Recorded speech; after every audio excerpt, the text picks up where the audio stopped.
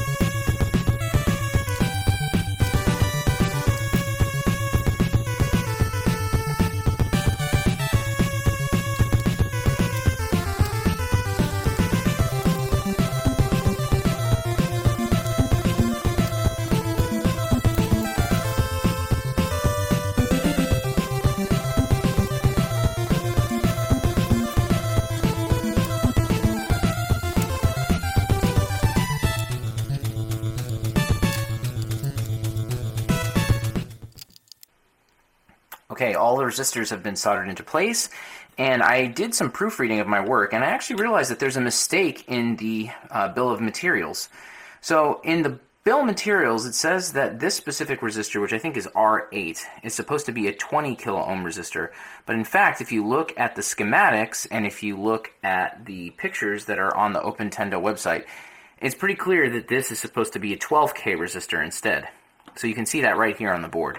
I noticed it as I was putting it in, and then afterwards I did a little check and realized, yep, it should be 12K, and the only thing that says 20K is the BOM. So I went ahead, thankfully I had one in my stock of parts, and I replaced it. But otherwise, all these resistors are installed, and they're in the right places, and the nice thing too is, you can use a multimeter and test the impedance of all of them, and make sure that the values match, and of course they do. Okay, so now that that's finished, the next thing I'm going to do is install a few more low-profile parts. I have these ferrite coils, which are going to go here in FC1 and 2. And then I also have 2 diodes, which are the exact same value. They're Zener diodes. The ferrite coils don't have an orientation, so you can put them in any which way you want. The diodes, though, they do have an orientation. So they have a stripe, which indicates one side is supposed to go there, and then the other side is supposed to go on the other side. So you can actually see that here on the board. So the stripe is facing up away from the cart connector. So yeah, let's go ahead and take care of that.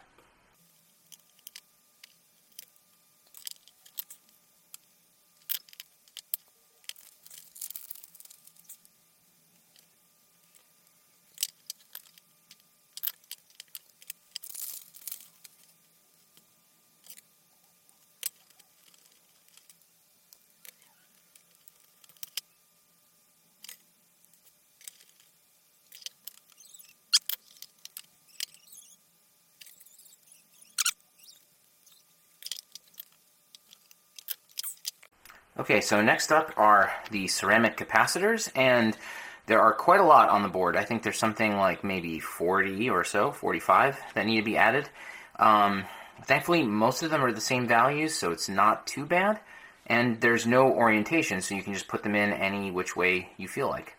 Okay, well, let's get started on that.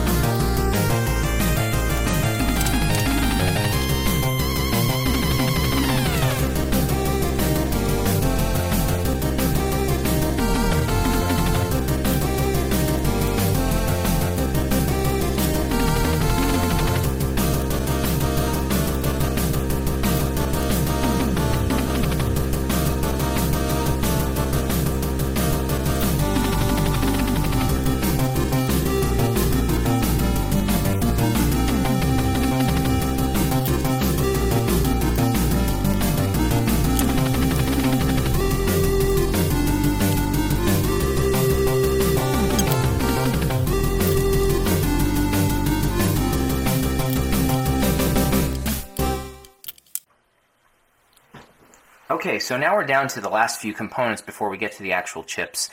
And I just wanted to kind of go over a few of them because most of these have some kind of polarity to them.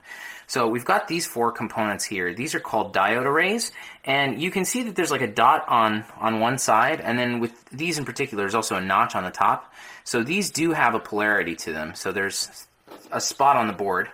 If you go where it says DA1, 2, 3, and 4, that's diode array 1 through 4, and the notch or the dot goes all on that side. We've also got some resistor arrays. We've got this guy here and this guy here. Those also have an orientation. So there's a dot on those. And you can see over here there's a dot where that guy goes, and there's also a dot where this guy goes. We've also got 3, I have a third one over here, of these transistors. And these guys also have an orientation. So the emitter in these is marked by the notch. So all 3 of them have an emitter, a collector, and a base. And the emitter is where the notch is. And so if you look at the board, the emitter, collector, and base are all labeled for the 3 transistors. So you just got to make sure the notch is on E for all 3 of those. What else we got here? We've got electrolytic caps. This is something you've probably seen a million times on my channel already. Those have a positive and negative side. The negative side on the board is indicated by this white part. We also have this thing called a trimmer capacitor, and this guy goes right up here. And it has a flat component to it, and the flat part is going to be facing towards the back over here. And then finally, we've got a crystal oscillator, and we've got a ceramic resistor, which is going to go right over here. Those don't have any kind of polarity. And then lastly, we've got a couple connectors. These I ordered off of DigiKey. This is the only part so far I've had to salvage from the NES because you can't find this connector. This is for the power. So I had to pull that off of an NES, but I'm sure there might be some other kind of connector that we could put in here in the future. But yeah, for now, this is totally fine just to have this one part.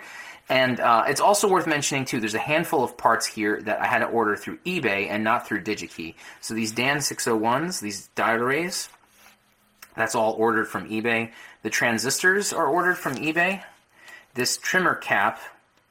And yeah, I think that's it. So those are the components. Oh, no, actually, yeah, this too, this resistor array, I also had to grab from eBay. But other than that, everything else was still available on DigiKey. Okay, so now that I've gone over what these things are, let's go ahead and put them on.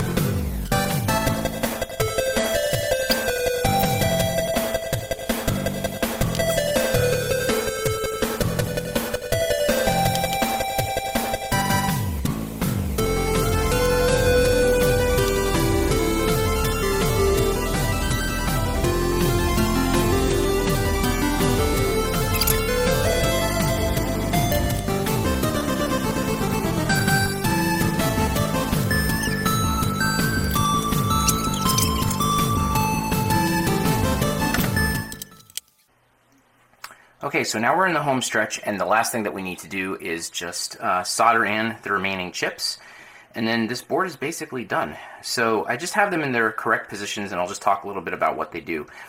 So over here on the left, we have the original NES CPU, And then we have down here the work RAM that supports it. And then this chip over here acts as an address bus for the work RAM. So these three all kind of work together. Over here we've got our original NES graphics chip, which is the PPU. And then this chip is the RAM that supports the PPU. And this guy right here, I think it's a latch, and it also supports the RAM. So again, all three of these work together. We've got a pair of chips that are identical over here. These are needed for processing the inputs from player 1 and player 2. Here's the lockout, and so that guy goes over here. This chip is a IC. It's like an inverter. I don't exactly know how it relates. It probably interacts in some way with the PPU because it's close to it, but I'm not entirely sure of what its purpose is. But yeah, that just gives you an overall idea of how the chips are related to each other. And so, just like some of the other components on this board, the chips definitely have an orientation. You can see that each one of them has like a little notch indicating where the front of it is. And actually, they're all oriented in the same direction. So the front is all towards the left-hand side. So I'm going to be soldering most of these directly to the board, but the original Nintendo chips, the CPU, the PPU, and the lockout, those are all going to go into sockets.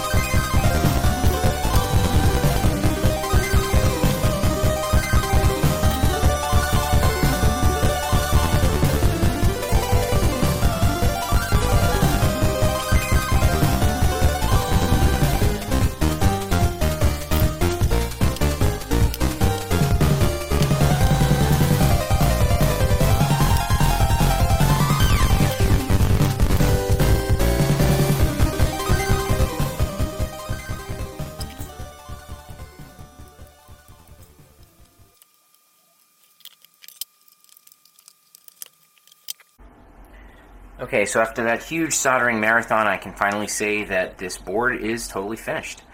After the fact, I decided to add the expansion cartridge slot, which is over here. So this is a part that doesn't exist anymore, and so I just salvaged it off of that broken NES.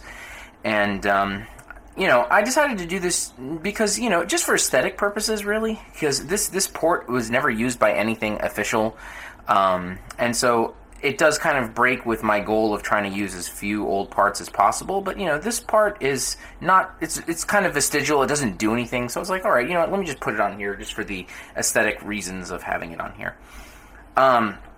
So the last thing that needs to be done is there needs to be some sort of module put over here for power and also for outputting composite video and sound. The problem is that for right now, at least, there isn't an open source option that works. Not really, anyhow. I did discover one online and try to build it, and I built it, but it turns out that the PCB has problems. So there's problems with the traces. Like, for example, the video signal comes out to the outer shield and the ground is internal, which is backwards from what it's supposed to be. So someone is developing a open source version for the RF, or replacement for the RF module, but it's definitely not finished yet. Maybe this will give me the incentive I finally need to learn how to do PCB design, and maybe I can finish it myself. But anyway, so since I don't have an open source alternative here, what I'm going to do is I'm going to take a RF modulator, and so this was pulled from a broken Nintendo, and I'm going to use that temporarily, and I'm going to continue to research open source alternatives. If I find something that works, then my plan is to take this thing off and put a brand new thing in its place. So let's go ahead and do the final connections and get this thing finished.